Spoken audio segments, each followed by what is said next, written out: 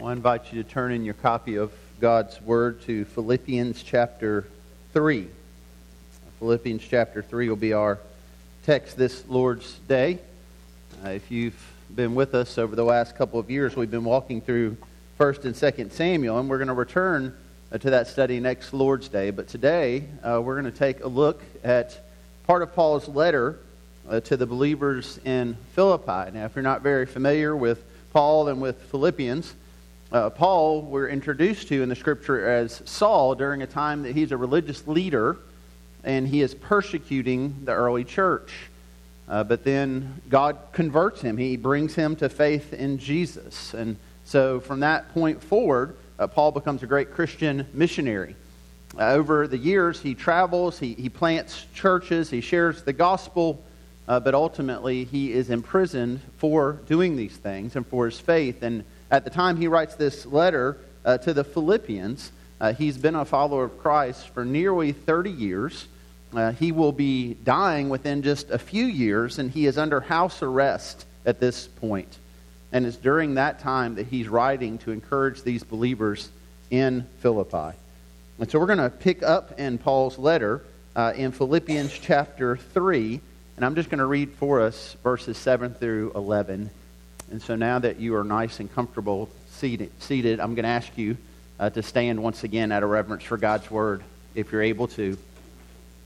We stand because this is the holy, inspired Word of God. And this is what that Word says. Philippians chapter 3, beginning now in verse 7. Paul writes this: "But whatever gain I had, I counted as a loss for the sake of Christ. Indeed, I count everything as loss because of the surpassing worth of knowing Christ Jesus my Lord. For His sake I have suffered the loss of all things and count them as rubbish, in order that I may gain Christ and be found in Him, not having a righteousness of my own that comes from the law, but that which comes through faith in Christ, the righteousness of God that depends on faith, that I may know Him and the power of His resurrection, and may share His sufferings, becoming like Him in His death, that by any means possible I may attain the resurrection from the dead." If you will, pray with me. Father, this is your word. We ask that you would teach us from it today, that you would transform us through it today, that you would help us and enable us and empower us to walk by faith as we trust in Jesus on this day, this resurrection day. We ask that you bless our time now in your word, and we ask this in Christ's name. Amen. You may be seated.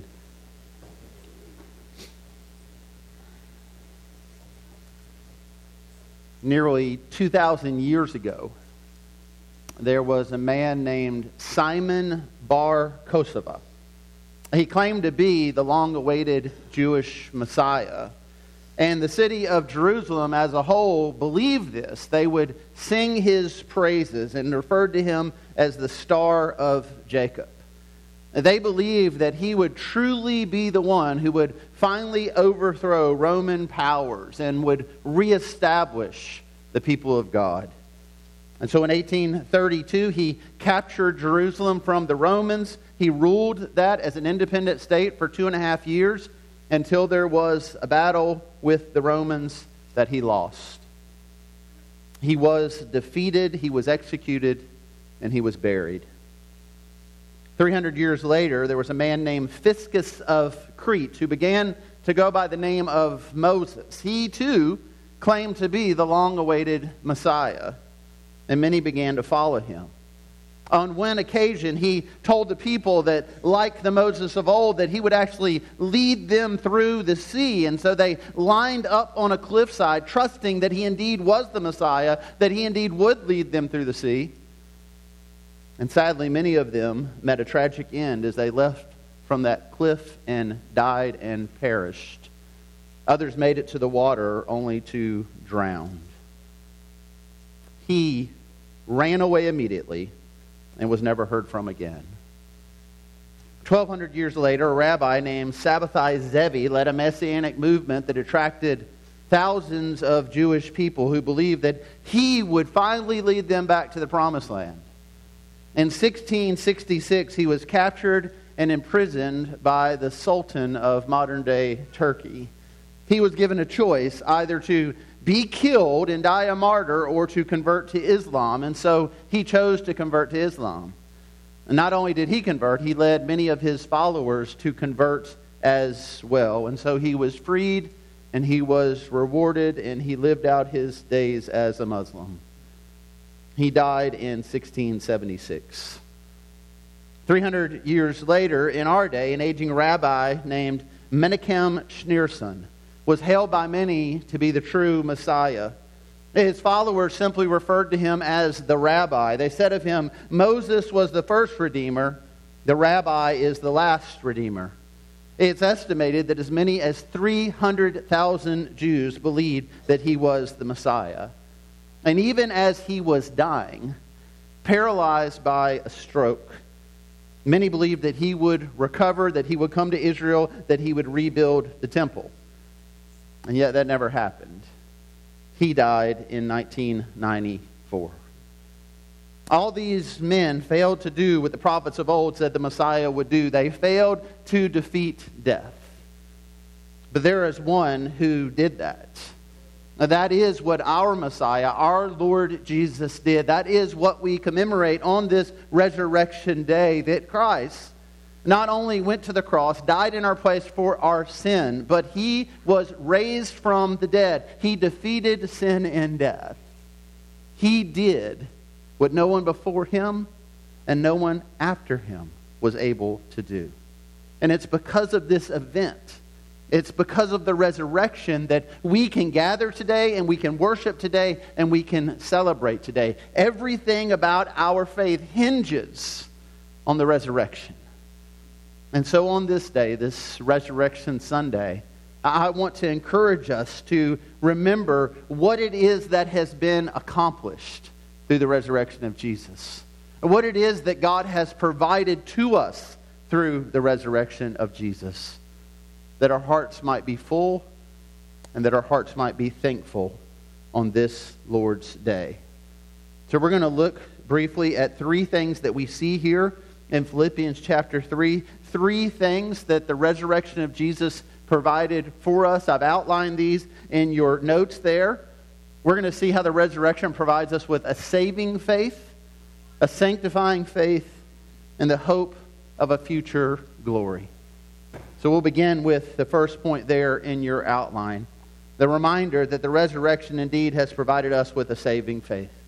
Now look again at what Paul writes there, beginning in verse 7.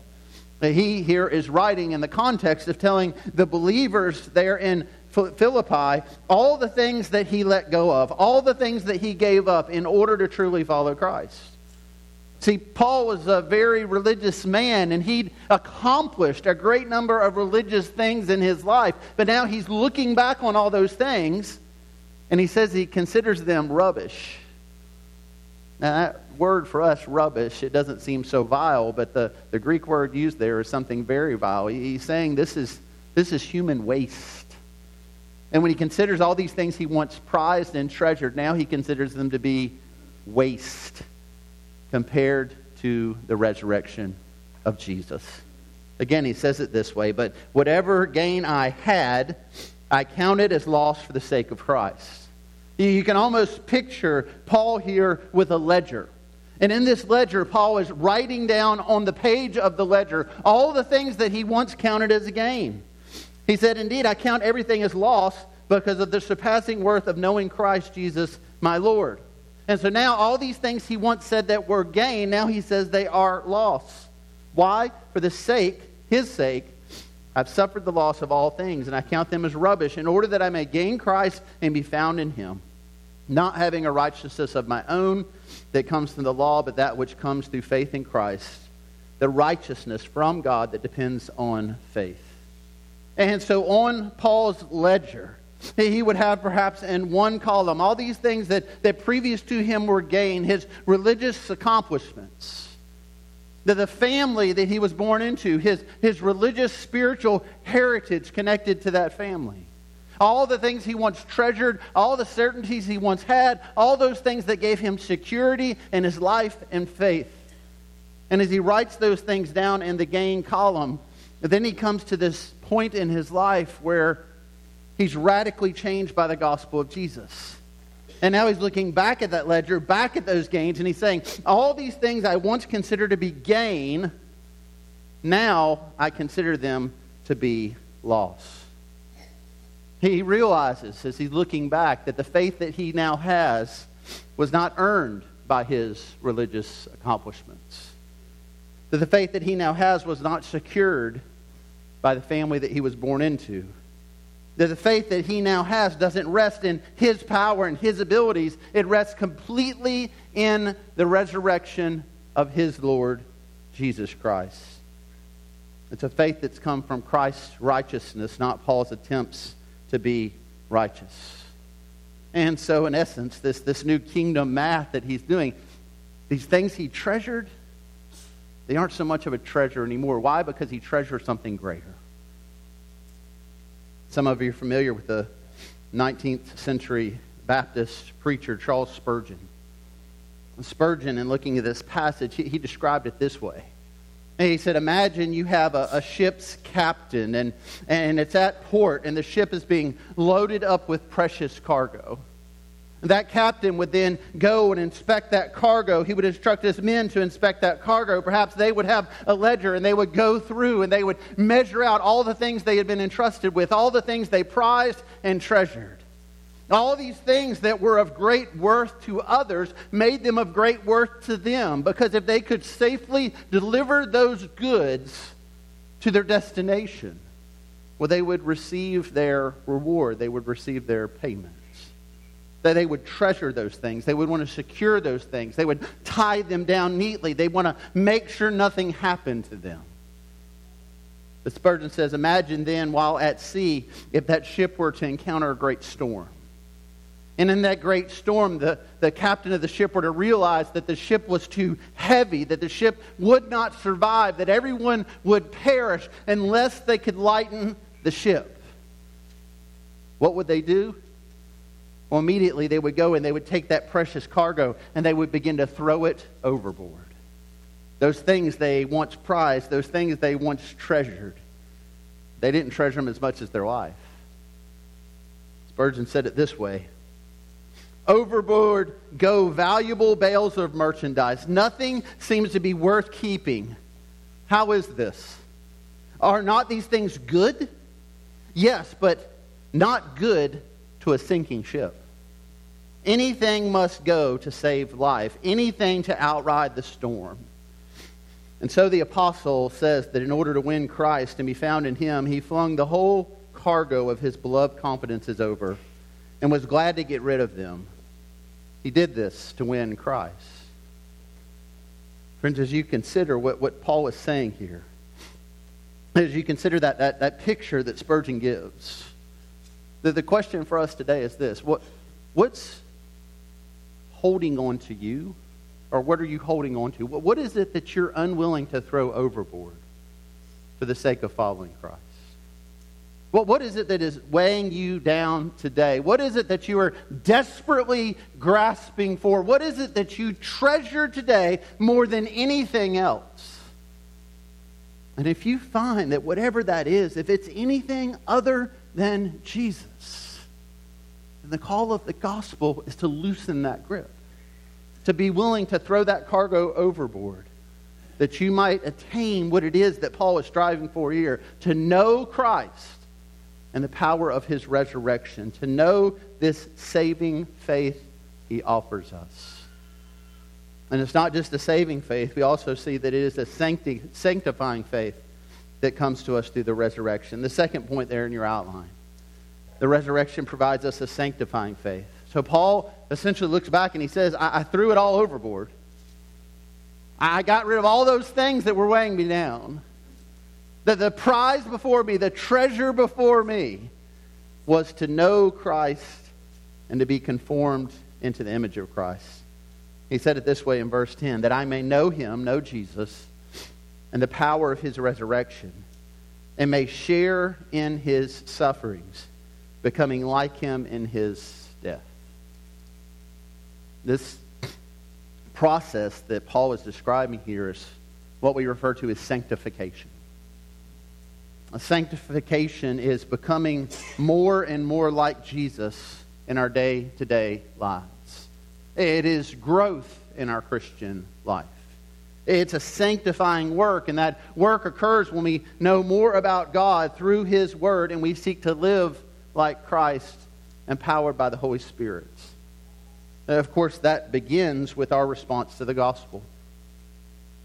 And the gospel simply says this, that while God created in the beginning all things good and all things holy, that man sinned against God. Adam and Eve rebelled against God in the garden. And as a result of that rebellion, as a result of that sin, the consequence was death. That consequence would carry over through the pages of Scripture, which teach us that all have sinned and fall short of the glory of God, and that the wages of our sin is death. But that consequence would also point us towards a promise that God gave all the way back in the garden, that one day a Redeemer would come. That Redeemer, our Messiah, our long-awaited Messiah, Jesus Christ. And God tells us in this word that he demonstrates his love towards us, and that while we were yet sinners, Christ died for us. And that if we'll confess Christ as Lord and believe in our hearts that God raised him from the dead, if we will believe on Resurrection Sunday that the resurrection actually took place, if we will trust in Christ, God tells us we will be saved. He says all who call on the name of the Lord are saved. But it doesn't end there. It begins there, because then at that point of salvation, at that point where we trust in Christ, at that point where we throw everything overboard, well, then the ship continues. We go towards our destination, our final home, a new heaven and a new earth. In between this point and that, we grow in our faith. And we seek to become more and more like Jesus in our faith. You see this in the Scripture where we read about the power of the Holy Spirit to help us do this. Galatians 5, beginning in verse 22, speaks of the fruit of the Spirit. And so as a result of becoming Christians, as a result of this saving work, this is the sanctifying work. This is the growth we should see. But the fruit of the Spirit is love, joy, peace, patience, kindness, goodness, faithfulness, gentleness, self-control. Against such things there is no law. And those who belong to Christ Jesus have crucified the flesh with its passions and desires. I understand that what this passage is teaching us is not that we need to work really hard at becoming more loving. That if we just try our hardest, we'll become more patient. No, this passage is not saying we need to grit it out and make sure we do these things. What this passage is saying is that as a result of being transformed in our lives by the gospel of Jesus, the Spirit of God works these things out in our life. And how does the Spirit do that? By showing us perfect love, perfect joy, perfect peace, perfect patience. And where do we see that? We see that in the resurrected Christ. And so as we look to Jesus, as we learn from Jesus, we see how Jesus perfectly did these things. And then if we belong to Jesus, we want to be like him, and we grow in these areas, empowered by the Holy Spirit. You might think of it this way. For some of you, that you grew up in a home where you wanted to be like your older brother or sister. Now, I realize maybe some of your older brothers or sisters are worthless, so this illustration won't mean much to you, but let's just assume for a moment that someone here had a decent relationship with an older sibling. And in that relationship with that older sibling that was a healthy one, there were probably things about them that you wanted to emulate, that you wanted to do. Perhaps you started into a sport or activity because they did that and they excelled at that, and because you wanted to be like them, you did that. And maybe not even an older sibling, maybe a friend, maybe an acquaintance, just maybe someone you even knew not so well, but you looked from a distance at them, you saw the things they did, you wanted to be like them. And so you did the things they did. their interests became your interests. Their pursuits became your pursuits. The Scripture teaches us that as followers of Jesus Christ, we have a perfect elder brother. The Scripture teaches us that when we confess Jesus as Lord, we become sons and daughters of God, that we become co-heirs with Jesus, that Jesus is the perfect older brother. And this sanctifying work is the work through which we want to be like our older brother. We want to do the things he did. We want to be like him. Not in our strength, not in our flesh, but empowered by the Holy Spirit, where we're called to transform into the image of Christ. And the good news is this: while he's our perfect older brother, we are certainly the imperfect younger brothers and sisters. But Christ is not ashamed of that. The writer of Hebrews says it this way in Hebrews 2:11, "For he who sanctifies and those who are sanctified all have one source, and that's why he's not ashamed to call them brothers." You think of that truth for a second, friend. Some of us are ashamed of people in our families. We're ashamed of friends at times. We're ashamed of other people. Why? Because they do something that we think would embarrass us, would shame our family name. They disappoint us, they let us down. Well, think of how that must be to our holy, perfect elder brother when he looks at us. Now, I realize I'm looking at you guys right now. You're looking at me. I can tell you this. Y'all are a bunch of messed up people I'm looking at right now. You're just looking at one messed up person. I'm looking at a whole room full of messed up people. And I can say this with confidence just based on myself. That there's a lot for Jesus to be ashamed of in looking at me. I've fallen short. I've struggled to have faith. I have sinned. I've had periods over and over again where I said, well, I did that, but I'm never going to do that again, only to do that again. I have fallen far more times than I've ever gotten up.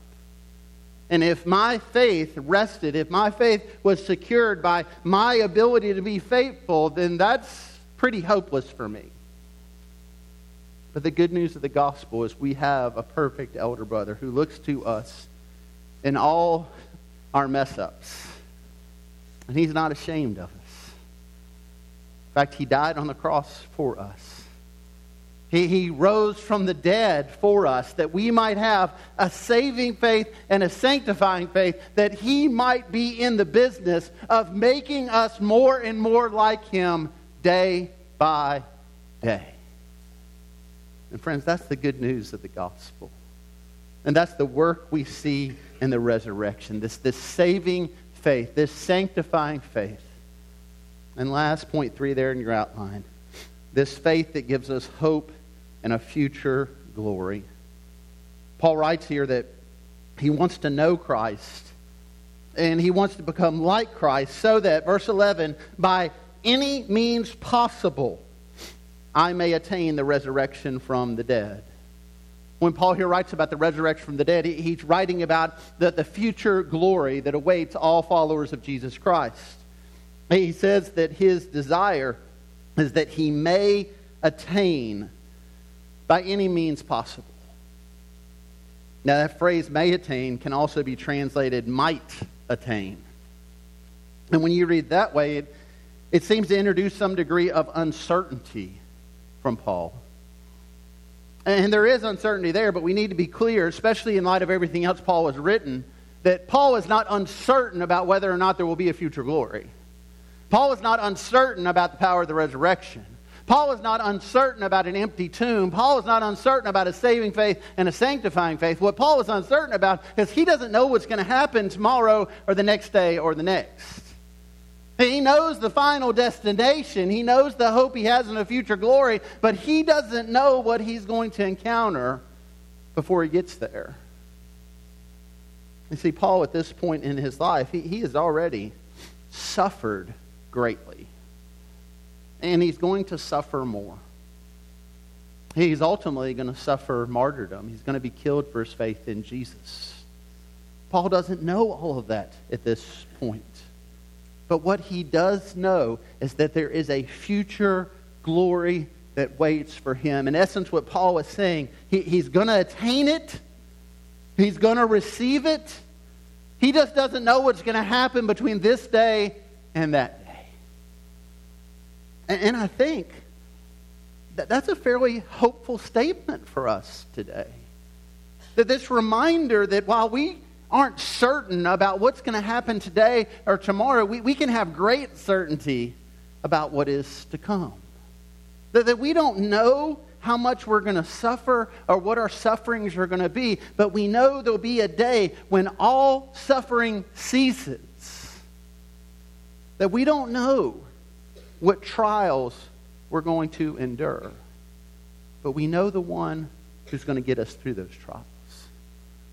And we know that the day is coming, that future day of glory, and therefore we hope in that day. That's why Paul wrote, not long before he wrote this letter to the Philippians, he wrote another letter to the Roman believers, and he said this in that letter, Romans 8:18, "For I consider that the sufferings of this present time are not worth comparing with the glory that has been revealed to us." Paul, in that statement, is not saying, you're struggling, get over it. But Paul is not saying, you know what you need to do today? You just turn that frown upside down. And Paul is not looking to us in our pain and our trial and our suffering and saying, well, listen, just fake it until you make it. No, Paul's saying, get the ledger out. And you list off everything that you have suffered and everything that you will suffer. And then on the other side of the page, you write this: future glory. And when you put that on the scales of eternity, when you consider the magnitude of that, when you consider the greatness of all eternity and all that is to come, when you line that up and you put this little speck on the map of that, of our life on earth and the trials we face, Paul says, it's not even worth comparing.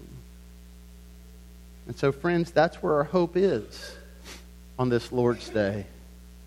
On this day when we remember the resurrection of Jesus. On this day when the nations are raging. On this day when it seems that the world has lost its mind. On this day when so many people have lost their way. On this day of uncertainty in the world around us, we can have great hope if our hope rests in the resurrection of Jesus. Is that where your hope is today? And if not, then friend, we invite you to put your hope in the resurrection and to put your hope in Christ and to have the hope that is guaranteed for us in a future glory that God has prepared for those who have trusted in Jesus. And so we invite you to have that hope as we celebrate that hope and now have a time to respond to that hope. If you'll stand together as I pray for us and as we prepare to respond to God's word.